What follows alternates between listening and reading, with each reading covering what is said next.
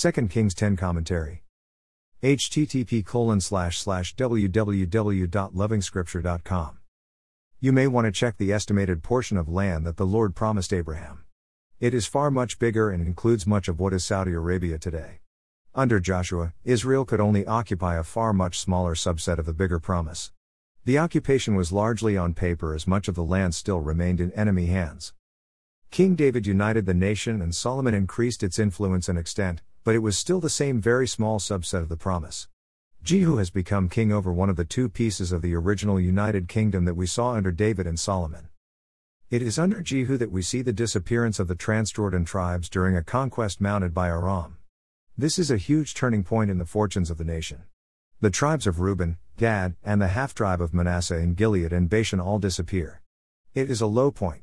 But we know Israel has lived with a rope around its neck from the moment Jeroboam set up golden calves at Bethel and Dan. He had declared them as Israel's new gods who brought them out of Egypt. It is this sin that other kings down the line have perpetuated, including Jehu. This chapter started with bloodshed as the house of Ahab is exterminated completely, all in accordance with the word of the Lord through the prophet Elijah. Ahab's fate and that of the entire nation laid in the hands of the word of the Lord. If only Israel stopped to have a look at the Torah. Hazael's military campaign wasn't one of peace. Don't think of conquest here as one where national flags and administrations change peacefully. It was the kind that made the great prophet Elisha weep as the Lord showed him a movie of these events.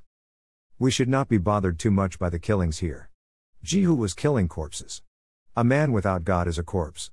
Israel has lived without God for such a very long time.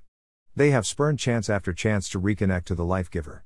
So they have remained lifeless in the sight of their Maker. It is a matter of getting rid of dead wood. However, the death of the righteous is precious in the eyes of the Lord. They actually don't die, they simply transition. The story of Elijah's transitioning on wings of fire gives us a good picture. Of special interest may be the Lord's judgments.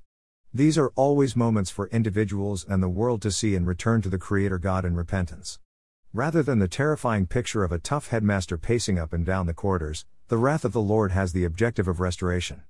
After the destruction of Baal worship at the national level, will the hearts of the people seek the Lord? Will the enabling environment created by Jehu lead to the real worship of the one true God?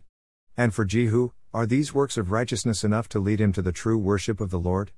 It appears Jehu is just fulfilling a task list without any real connection with the taskmaster. He hasn't kept the law of the Lord with all his heart. Sad. More resources visit http://www.lovingscripture.com.